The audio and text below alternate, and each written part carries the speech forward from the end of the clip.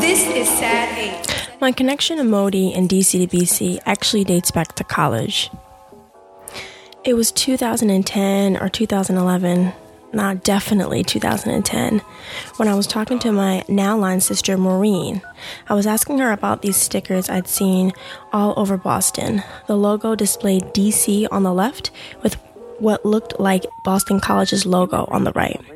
The stickers were on laptops, book bags, honestly, all over campus, and even all over the city for that matter. I needed to be in the know. She told me about her friend Modi, and that was the first time I was truly hip to the DC to BC movement. Fast forward to 2016, 8 years later after DC to BC was started. Modi, the other co-founders Quinn and Marcel, and an entire team not only provide an annual music festival for over 9,000 people, they also create so many different, authentic experiences that truly impact the culture in a variety of ways. Hi, I'm Alexis, and welcome to the First Year Project, a podcast highlighting the good, the bad, and the integral aspects of the first year experience. Stay tuned.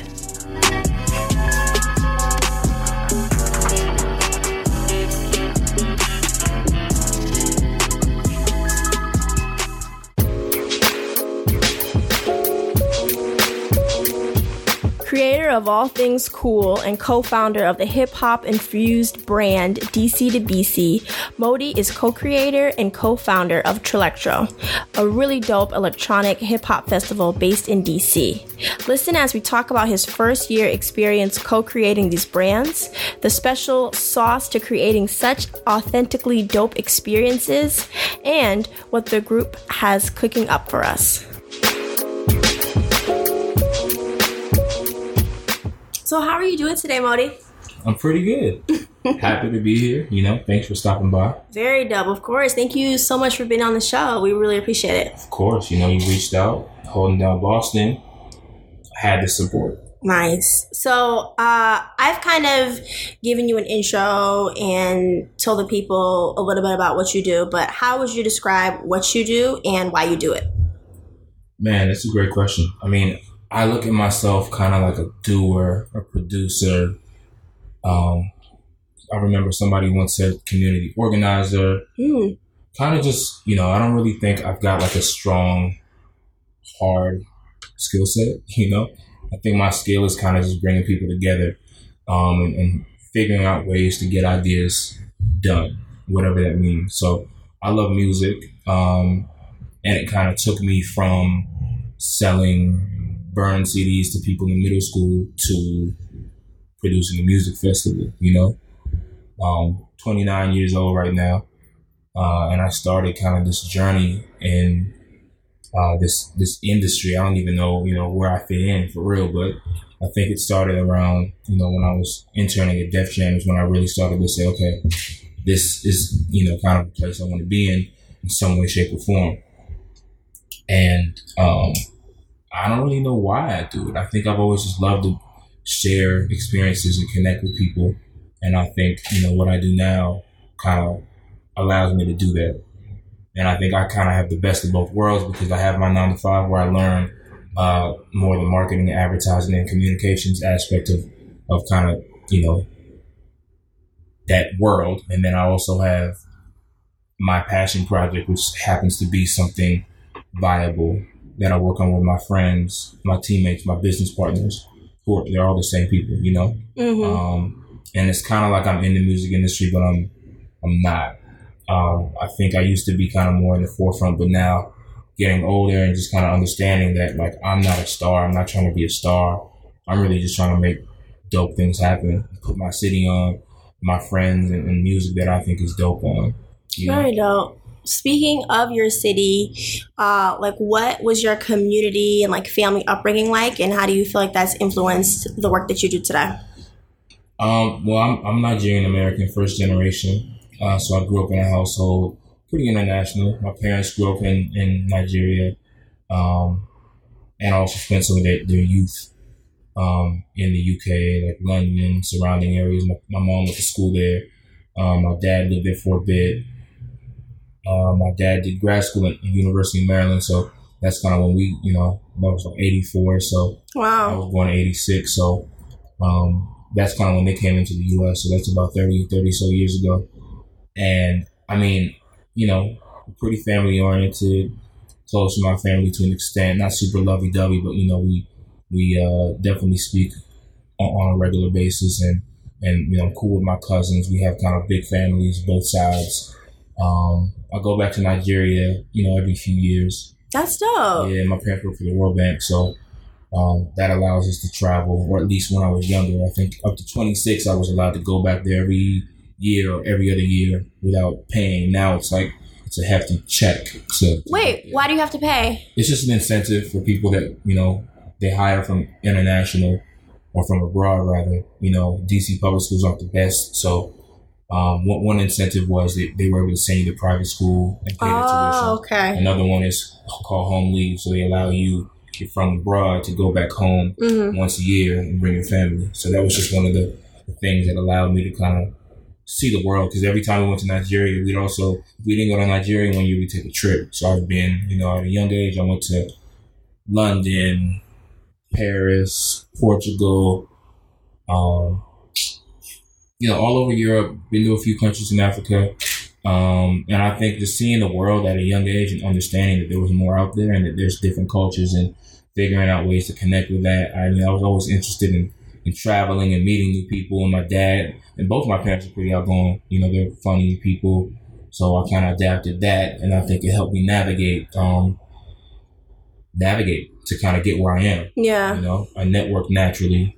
It's not like I don't do it to connect. I don't do it because I think there's something to gain. I do it because I literally want to connect with somebody to see who they are. You never know who you're talking to. You never know what commonalities, if that's even a word, that you find talking to somebody. So absolutely. Speaking of your family, I know that you have come from a family that was also super into music and different type of music. Like, who were some of the artists that you would say that you grew up on? Man, that's a good question. I mean, my dad listened to a bunch of music in the living room when I was a kid, and I used to come down there and play some of his records or tapes or CDs, whatever the medium was at the time. Yeah.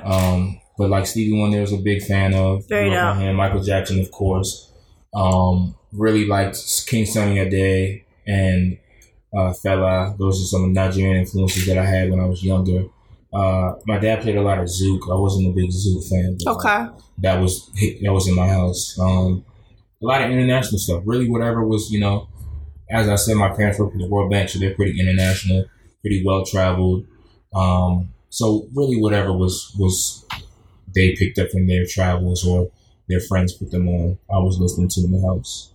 From a Nigerian household, so I am from a Caribbean family, and I have friends who are Nigerian too. Did you ever feel pressure from your family to go in a certain direction, career-wise? Was that ever a thing at all? Yeah, for sure. I think I just kind of was always defiant.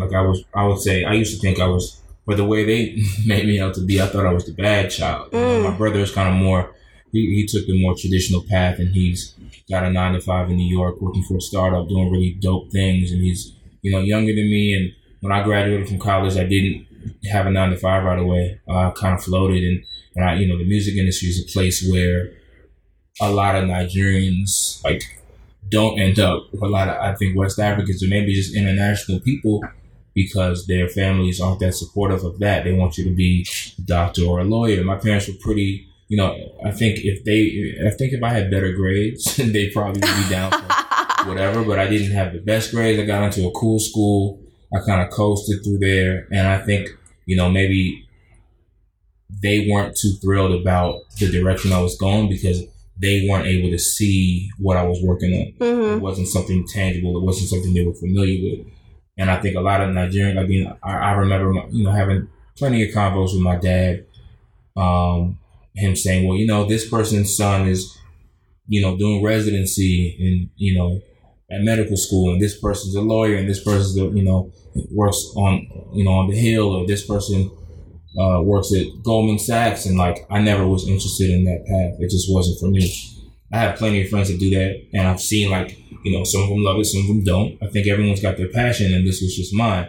And, at a young age, I was always kind of into it. So it only makes sense that I ended up where I am. And I remember they coming, my dad making it to the second Trillectro Music Festival and seeing it, and he was finally like, "Oh, I get it," That's dope. And that's kind of like what I worked hard for. And I won't say it didn't put a chip on my shoulder. Like, I wanted to make sure they knew that we were working towards something, that all this work and, being up late and being out wasn't just doing it to do it. It was kind of like, going towards something. And now they're, some of my biggest supporters. So, shout out to them. I'm happy they kind of instilled that work ethic in me at a young age. And like, I did all the academic camps and, I know that world, but I just wasn't trying to go that path. So luckily I was able to figure it out. That's awesome. So speaking of Trillectro, like, I really want you to take us back all the way back to like DC to BC, starting from the radio station. So how did this idea start? Well, DC to BC started because I'm from the DC metropolitan area, as is my friend Quinn Coleman. We actually went to the same elementary, middle, and high school and college. So when he came on his Boston College visit, he was choosing between, I think, BC and University of Miami, where his god brother Nick Simmons, who's another friend of mine, he goes there, or he went there. So it was between the two schools.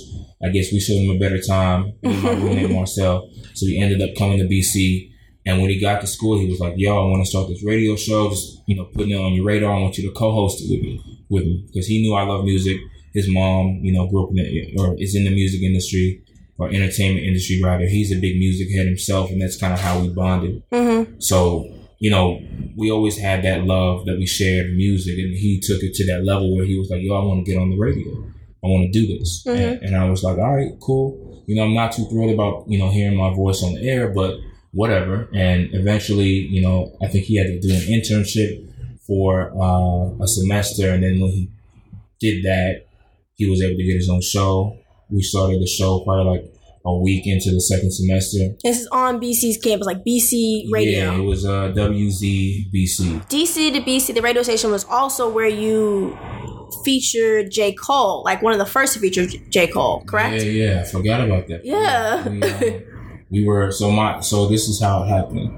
My man Aristotle, he was an intern when I was interning at Def Jam, but the way he walked around the building and the way he was just communicating with everybody in there, I thought he was employed. Like, he was kind of like so official with it. Mm-hmm. And so he went to St. John's and Cole went to St. John's. And I guess they linked there. That I don't know when, but he was, I think, Cole's first manager. And I don't even remember times, but I do remember, Eris had an empty room in his house, so I ended up living with him. And that's kind of like a lot of the relationships I made happened when I was living on in Eris's apartment. One of the things that he did is put me on Cole, Mm-hmm. He was the dude that was like, "Yo, this dude's about to blow, trust me." And I was like, all right. He gave me the tape before anybody else. And I'm pretty sure I was the first person to ever blog that tape. And this is 2000 and what? Yeah, I don't really remember, to be honest, but it was probably 09, 2010. So before he had really done it in terms of like first thing touring. First thing. That's crazy. So the first time I ever heard of J. Cole, my friends and I, maybe my junior year of college at BU, we were going to, Yale has this like not Black Family Weekend, but they have like a Black Weekend is what I will call it. That's not the name, but they have like a Black Weekend. We had a Black Family Weekend. Yeah, you all had a Black Family Weekend. Yeah. I actually went to that and I didn't apply to BC. I just knew it was a good time, so I went there for my 18th birthday. It's a party. It's lit. The party though that I went to at Yale, it was like a whole weekend thing, and then J. Cole happened to be performing, and I was like, oh, like he's dope. Shoot, because he came to our school. This was like if I was like a sophomore or junior, this was probably 2010, 2011. Yep. He did a bunch of colleges. Yeah. He had like a college tour, and after he performed, this is like after the whole like Saturday night concert or whatever. We were all getting pizza at this like pizza shop like right near Yale. And he like walks in, he's like getting pizza. We're like, oh, like he performed. Like the most genuine, the most down to earth. Like he was there to get pizza, like not to be on his cool shit. Like he didn't come with the whole crew or whatever the case was. It was just really, really dope. Because I had never, I guess, seen an artist in that light. Yeah. You know what I mean? For sure. Yeah. I think he's like that new wave. I mean, I think he went platinum not long ago. Mm-hmm. He didn't have any features on his album. Yes. Forest Hill Drive. And like, he's just that new type of artist. So I respect him. He's a dope dude. Like I run into him every once in a while. Him and his manager Eve, they're really cool. They got a really cool movement. Dreamville is crazy.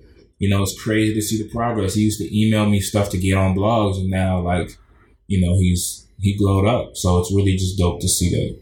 So that's so interesting to me. So was there like a strategy? Like, okay, we're gonna do it this way. And we're going to, I guess, get these types of artists. Like were there? I'm trying to understand like the process. No strategy, really. I mean, when I was a kid, I used to be on AIM and I used to send people music, just straight file transfer. I used to be on Napster, Kazaa, LimeWire, whatever I could get on. Good old LimeWire. You know? Oh my God. And that is kind of how I connected. That's how I used to just send people music without them even asking. I was just like, yo, you need to hear the song. Yeah. And like that's kind of just been my MO always. Like I just like to share what I think is dope, not for any reason. Like I didn't even know you can make money off this until we started blogging and seeing traffic spikes and monetizing because ad networks would reach out. Like I didn't know that was an option. We did it because we loved it. That's dope. Like, there's never been a real plan except to keep ourselves involved in this space. So you know, honestly, it hasn't really been well thought out or planned, at least consciously. You know. Just kind of happening. Organic development is really beautiful too, though, because clearly you guys are doing several things correct. For sure. I mean, I think we're doing a solid job, and I really appreciate just anybody that's ever like taking the time to listen to anything I have to say, whether it be in person or on the internet. Like it's really dope to have people kind of become your brand evangelist and spread the word because they believe in you. Very true. You know, I never really did it for anything but to put other people on. And you know, obviously there's an ego aspect that gets involved when you start to really get attention, even if it's on a small scale. Like I can only imagine what an artist feels like when everybody's tweeting their name every second. When we got attention, I kind of felt like, oh yeah, this is dope. Like I'm the man. But you know, older I get, the more I realize like it's not really about me at all. I'm just like the conduit. I'm just the connector, and like I'm happy with that role. I don't need any spotlight because I'm not out here for that. I just want to keep it low key and keep providing cool experiences for people, whether it be honestly, music is my passion. So musical centric experiences, if you will. Very dope. Now, how did the blog transition into what we now know as Trillectro? So the blog,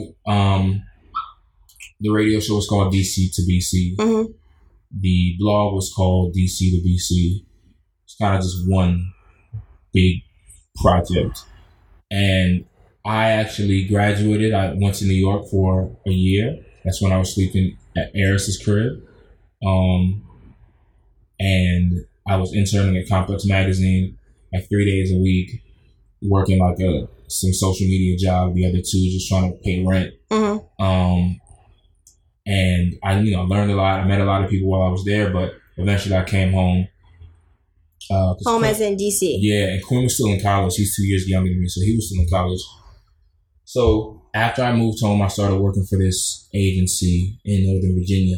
And I really hated the job, but, my parents were kind of pressuring me to get a gig because I was kind of working for free and just trying to figure it out. Yeah. I was also promoting parties downtown in DC with this collective called Rock Creek Social Club. It was me, this dude Scooty, this dude Jerome Baker III, and my homie Lamine and Sonia. 5 of us. Jerome brought us together. He worked at Commonwealth, which is this boutique store down in DC. And that kind of was like how I started getting involved with events and parties and stuff like that, because I never thought I would be the promoter dude, but I ended up being that guy. Mm-hmm. And we had a really cool party. It was kind of like the alternative, like Tuesday night when the artists, the creatives come out, that's kind of the party that we supplied DC with, and it started to blow up. And then Quinn graduated, and I think he started DJing that party because he started DJing in college and became like that college DJ dude. And when he graduated, he started doing that party with us. And, Marcel, who's my college roommate, Quinn and I, we all kind of said, yo, like we have this audience that we kind of haven't really capitalized off. Let's do something with them. Like, let's do some stuff. Let's bring these people that have been following us for the past, 2 years. Let's do some stuff with them. So we started throwing parties, just like functions rather. They weren't really like parties, not at the club. They were just like house parties or barbecues, open to the public, whoever really rocked with our movement. We just kind of put the address out there and people would show up. And the first one we did, like we had so many people out, so many different types of people from all walks of life. And we realized that we had something, So I stepped away from Rock Creek Social Club and focused on building that DC to BC brand kind of beyond just the blog and radio show, because that fizzled out at some point. And we started to, plan our first event. And I remember I was still blogging on, not as frequently, but anytime I thought anybody was worthy of speaking about, I'd speak about them. So I remember writing an article that said, why isn't Drake super famous by now? Because I've been following his career since Jump. What mixtape was this? Room for Improvement. My homie actually, Bushra, produced 2 tracks on there. And I used to sleep at his studio in DC and just like learn from him because I used to produce and mess with that stuff. Oh, that's dope. I didn't know that. Yeah, and I was like the project manager dude.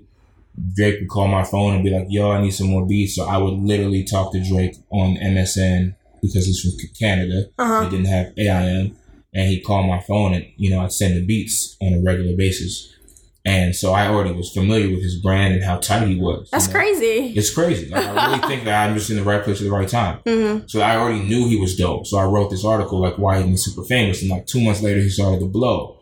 Like, really, really blow. Dropped these singles, and then eventually that was, what's that mixtape? I forgot. The one that really blew him up.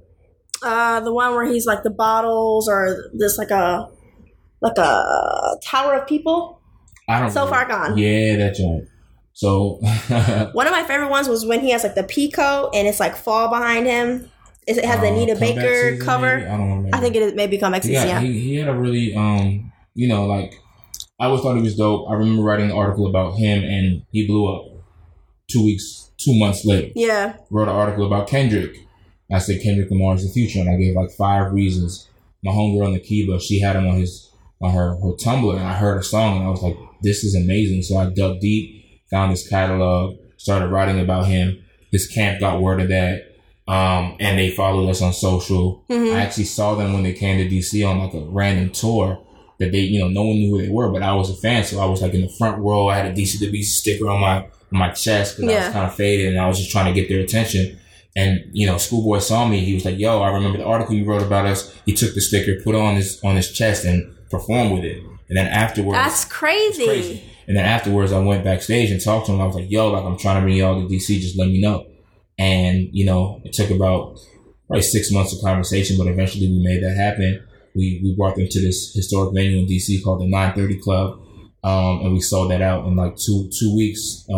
This was, Section 80, Kendrick Lamar. Yeah. And Habits and Contradictions, Schoolboy Q, like early. They weren't signed. They weren't like superstars, but their music was dope. So this is before Top Dog Entertainment, or they were already? No, they've always been on Top Dog since Jump. But they just weren't. They weren't signed to like was it Interscope? There was no major connection. They were just independent artists and the label was independent. But that's when we got their attention. And we did that concert. We made a lot of money, and we were like, yo, we can do this. So we started focusing on building our brand and focusing on throwing more events. And then we went to Coachella in 2012. So that was 2011. And April 2012, we went to Coachella with like 30 people. So many people, all different types of people. We camped out there. It was really an experience. Like, we just had to embrace everything that was Coachella. And those 3 days changed our lives, It was like just seeing how awesome music was, or is rather, how it could bring people together. and we took, I remember coming back and huddling in Quinn's kitchen, and we were all talking about how crazy the experience was.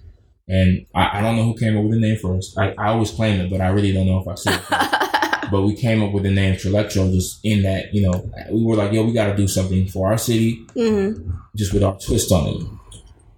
Came up with Trillectro. The concept was kind of like bridging the gap between the trill, which is the hip hop, and the electronic, which is the electro. So Trillectro, we came up with that name, and then once we came up with that name, we literally started whipping out pens and pads and laptops and started figuring out how to make it happen. And, about 3 months or 4 months later, that August, almost, I think, a year to the date that we did our first show with Kendrick, we had our first Trillectro. So that's kind of how it happened. So I have two questions now. So one was something that I was thinking of earlier. You being in the right place at the right time, like, I feel like it can't just be that. I mean, I think it's just fate. It's supposed to happen. Like, if I'm here, I live in LA now. I never thought I'd live in LA, but I'm here. Why not? I just didn't even look at it as an option. Like, Marcel and Quinn moved here 3 years ago. I went to Portland because I didn't want to be, like, all the way in the game, I kind of liked the two worlds, having our festival be, like, where I can experience the industry and then having a life outside of that, Okay. I didn't really want to combine the two. And I also wanted to keep on learning from other people, so I got a job offer at Nike, and I went out there for 2.5 years. And it wasn't until I realized that, like, I really wanted to be closer to this stuff, that I took this job with Red Bull that I have now, working in music and culture. And I moved here, a month and 4 days ago, and now I'm living, you're in my apartment in Los Angeles, and I'm about to go to a listening session, like, live this life that I never thought I would really live, Are you nervous about that? Like, being, like, LA, I love LA. I've lived here before for a few years. But do you have any reservations about, I guess, being more at the forefront of the industry and that life fully? Yeah. I mean, I think, LA is a pretty intense place. Like, in these last 4 weeks, I've seen a lot. I understand, like, how people can get lost out here and how intense it is and how superficial it can be. I think it's just about being grounded and keeping good people around you. I got to really, like, my friends are like my brothers. They're beyond, friends at this point. We also are business partners. So in order to keep that going at this rate, I think we're doing a solid job, and we can definitely do better. I think we're going at like 30% because all of us also have jobs. Like, yeah. If we jumped and and took the leap, which is, definitely an option, I think we could be light years ahead.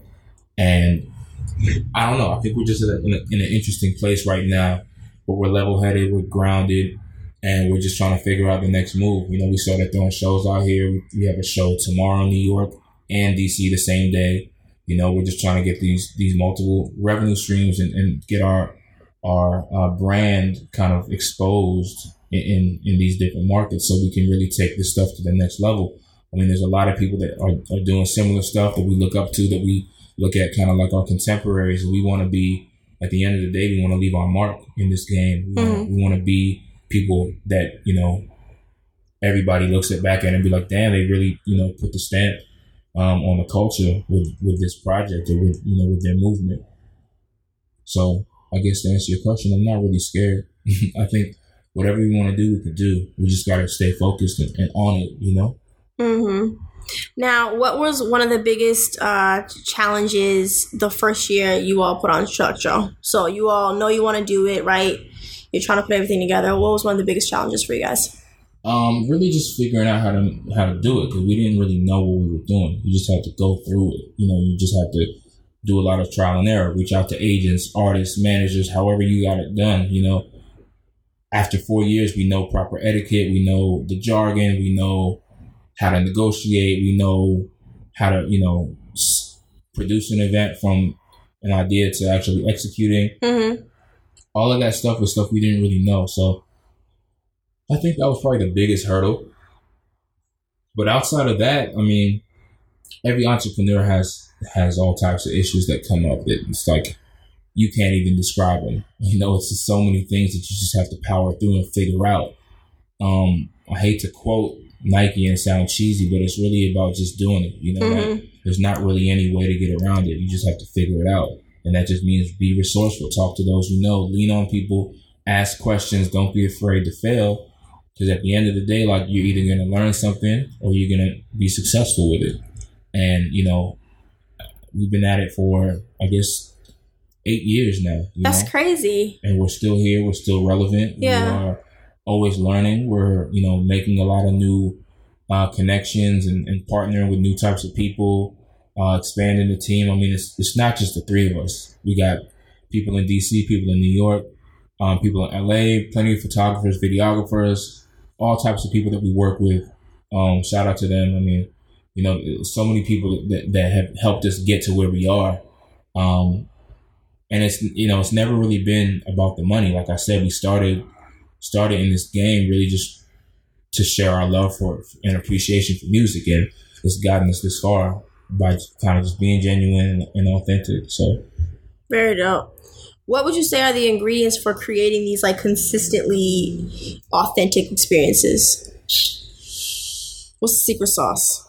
Man, the secret sauce, honestly, I think is just following your heart and figuring out, you know, the right balance of everything. I mean, we're a team. I focus on like kind of being the face and talking to people. And, you know, because I was the most out there with the blog and everything, and I was kind of on the internet, people knew me. I built this kind of reputation and network. So a lot of times people associate the brand with myself. And I got to, you know, take it for what it is and use that to my advantage. So if I know people, if it's me that can get an email open because my name's on it, then I'm going to do it. You know what I mean? So I'm kind of like the network guy, the person that's out there. Quinn does a lot of that as well, but he also, you know, he's a DJ. He used to work for Sirius XM programming, electronic station, so he knows the spectrum of all different types of sound and music. So he handles a lot of the booking, and now he works at Warner Brothers as an A&R, you know, climbed up from the marketing gig. So he knows a bit in the marketing side, and now he knows the A&R. So he's got these relationships with plenty of artists, producers. He can help us kind of navigate and understand what's next so we can stay on the forefront. And then Marcel, I mean, he's a jack of all trades. Like, he was an econ major in school. He was my roommate in college, and we met each other actually in DC because he went to Gonzaga. I went to Sidwell. His girlfriend at the time was like, yo, my boyfriend is going to BC. And I was like, yo, I just want to be his roommate. Like, I don't need to know anything about him. I just want to be with somebody from DC. From that area. That's crazy. So was that just because of how BC is in terms of you're in Boston? I didn't want to take any risk like being on a whack ass side of campus, on a whack dorm. I really wanted to be on the main campus because there was like for freshmen they had another campus. That's true. If we were to room together, and we suggested to live in the multicultural housing, which is kind of just where I wanted to be, knowing that BC wasn't a super diverse campus. You know, I knew it would guarantee us that. And, you know, what is it? Years later, like, we're working together. Friends. Like, that's my bro. So, yeah, I think he's the finance dude. He's a graphic designer. He's, you know, kind of pushing or driving the merch project that we're working on. He does a lot. And honestly, when Quinn and I were both employed, he was carrying a lot of the weight. So he was kind of forced to be in this position where he had to learn how to graphic design, how to do this, how to do that. You know, my partner Greenwood, he's kind of like another brain. I look at Marcel as a brain. Greenwood's a brain as well. You know, he can do anything. He can produce events. He loves everything. Right now, he's texting me about the Snapchat and how we're going to kind of strategize. My man, Duran, he's, you know, a Morehouse student who's about to actually intern for Quinn, but he used to intern for us on Trillectro. He ran into me in a cafe, in a Starbucks in DC, him and his mom. He had been emailing me, and I had dropped the ball. I didn't respond to him. He was with his mom and ran up on me and was like, yo, I want to intern for Trillectro. And now he's a superstar. He has his own agency called White Space on Morehouse's campus. Like, he's a star. And, like, he's young. He's 20. He knows the culture. Or he's 21, actually, I think, as of a few days ago. But he knows the culture. He's, you know, on college campuses in these parties that, like, a 29-year-old can't do. So he's got his ear to the street. My homie Stevie, he like Vanessa. He knows everybody. He went to Howard for a bit and he's got a crazy network and is super well connected in the city, you know. So our Wale event today, he was kind of driving it along with one of our photographers. Now I guess you can call it whatever you want to because she can do much more than take pictures. She drove this project with Wale today on the ground because nobody was there. Heather and Ahad, they take photos and they handle all of our media for the festival. Like we have a team. We're like a family and everybody kind of plays their part. And I'm just surprised that they're all kind of still with us, you know, like still rocking. How do you do all of this work? How do you essentially like kind of manage these folks also while working? A lot of delegation and just like really good partners. Like I think when I lived in Brooklyn, because work was crazy and they weren't really fond of me having an outside kind of passion project to work on. So honestly, I think I'd say Marcel, Quinn, and Greenwood stepped it up and kind of took the reins and drove a lot of the project while I just try to figure out my life in Portland, you know, and working from abroad. I mean, Greenwood was living in DC, Marcel and Quinn in LA. I was in Portland. It was kind of an interesting time, but, you know, I think it's just about making the time, having those Sunday conference calls. I mean, we have a group chat that pops every 5 minutes. You know, there's always a question to ask, always something to be done. And it's just like, that's really what I do. Like people think I do a lot. I'm really just talking to those guys to figure out our next project. And, you know, that's my life. Like I took that sacrifice to sorry, I'll take that back. I made that decision to make this big part of like what I wanted to do in my life. So, I mean, even from girlfriends not really understanding like that this is what I have to do, to friends being like, oh, you never hang out, or oh, you're always doing this and that. Like people don't really get it. And you know, it's sometimes frustrating, but I definitely understand their point of view. I think that they just don't get that in order to make it successful, you're going to have to put a lot of time and effort and energy into it. And I'm getting to the point now where I kind of, you know, can balance, you know, my life and my work and my passion project pretty well, to the point where I'm not stressed and I'm not freaking out. Very dope. I have a couple more questions. I know you got to head out soon. So I interviewed Malcolm Gray from Collective Boston the other day. My homie. Yes. He told me to ask you a specific question. So if this is a crazy question, you could blame him. Okay? Yeah. So tell me about Shauna's house party in 2007. Man, if we're talking about the same party, J. Cole was there, actually. That's when I first met him, was there. And I was with this dude. He's a producer. His name's Precise, but his name now, he kind of switched it up, and now he's an artist named A-Child, who's like crushing the internet with his music. Like, very dope. Crazy songs. But me and him were running around New York. I was sleeping on his couch. I kind of was just trying to soak up New York at the time. And my homegirl, Shauna, who I think was interning at Vibe, or no, she was working at Vibe at the time. I was interning at Def Jam that summer, just trying to figure out my life. And she invited me to this house party in the Bronx. And, you know, me and Alejandro, or Ale, or A-Child, whatever you want to call him, we went out there to the Bronx and, you know, drank, party, kicked it. Yeah. And Cole was there. And I remember I was talking about Cole to my friends. Like, all I do is talk about music. Well, not all I do, but like that crew was like a music crew.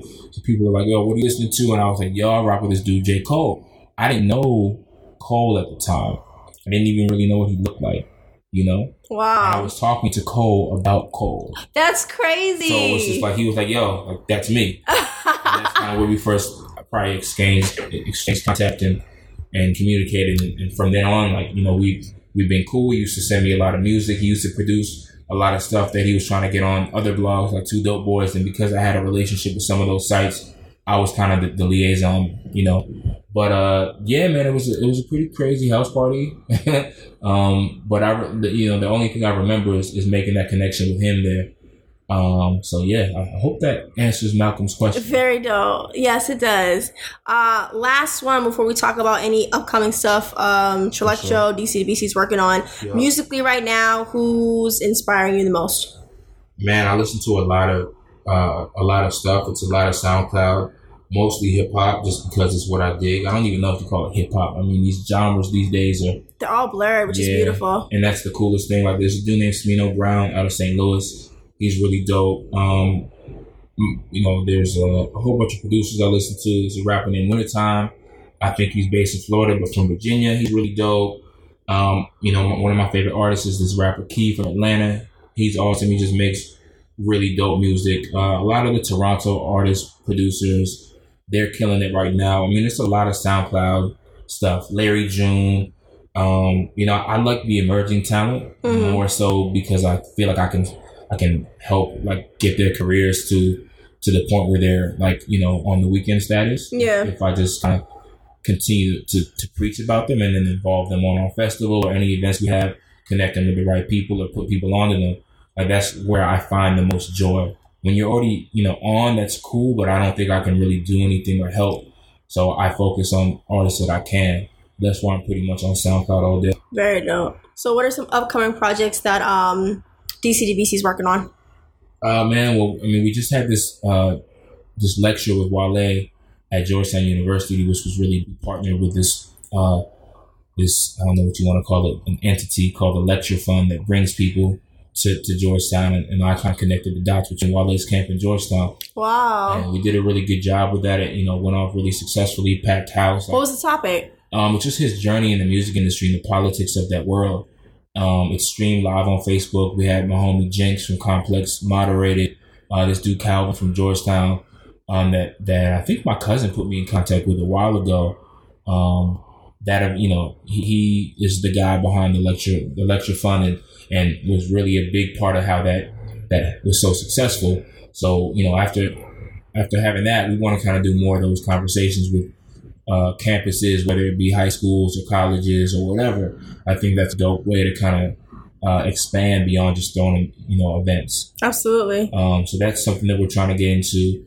We throw parties in DC, New York, and LA, monthlies. We got this franchise called Vices that happens in DC and LA right now. We're trying to get it started in New York. My home Greenwood and my man Derek they're working on that right now. We got actually 2 parties, like I mentioned, in DC tomorrow. One in DC, one in New York. Mm-hmm. We got our festival, just locked in our headliner yesterday. Shout out to Quinn for making that happen. Very dope. And, now you already have your headliner for Trillectro? Yeah. Very nice. I won't speak on it, but we have it. It's okay. And it's super lit. Late August is when we're going down. We haven't announced a date or anything yet, but now, like, I'm the marketing guy, so now the hard work comes. Now that we got this headliner, we can start to book the rest of the festival. We can start to, align with some of these brands and publications and get these sponsors lined up so we can really have a great 2016, 5 years.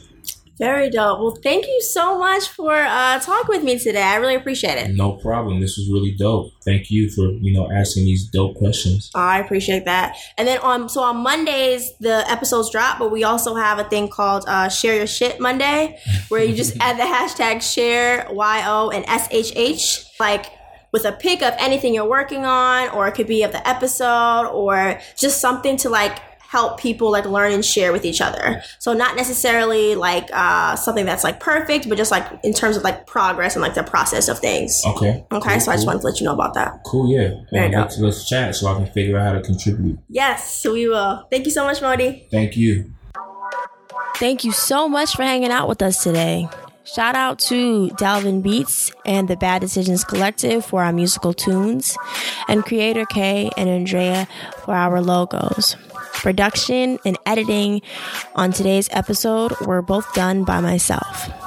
Please make sure to download, like, share, and subscribe to the podcast. You can find episodes on our website, firstyearproject.com, as well as on iTunes and on SoundCloud. You can follow us on Twitter at firstyearprj, and then also feel free to visit our website at firstyearproject.com. Peace.